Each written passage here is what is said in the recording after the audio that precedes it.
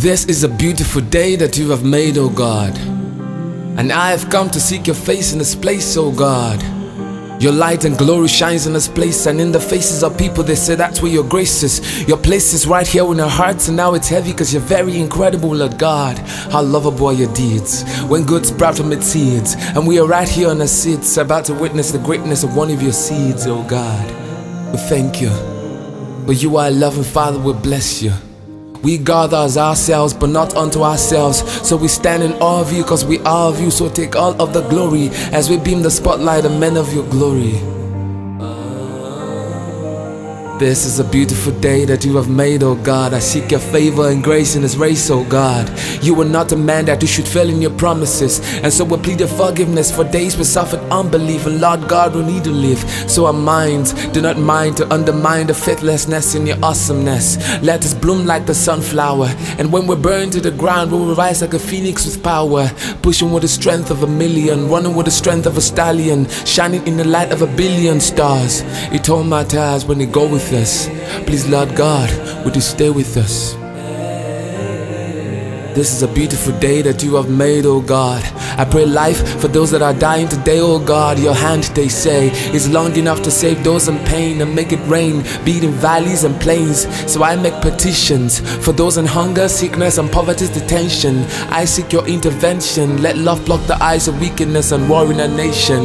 Let plenty be the cocoa and yams in our barns as you take away recession. Yes, you are the master of creation. So douse our men, women, boys, and girls with the power of creation. As we sit down and be humble in our places, we take more than we can drink from the cup of your love, or rinse us in the pool of your love till we drown and die to self to love ourselves. Bless us all over, so Tiwa will not be savage, and make us recover so we will not be officially blind. I mean, what's the use of a two-faced man with no sight?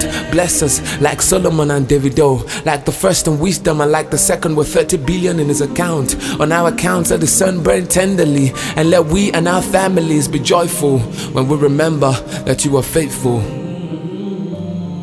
This is a beautiful day that you have made, O God.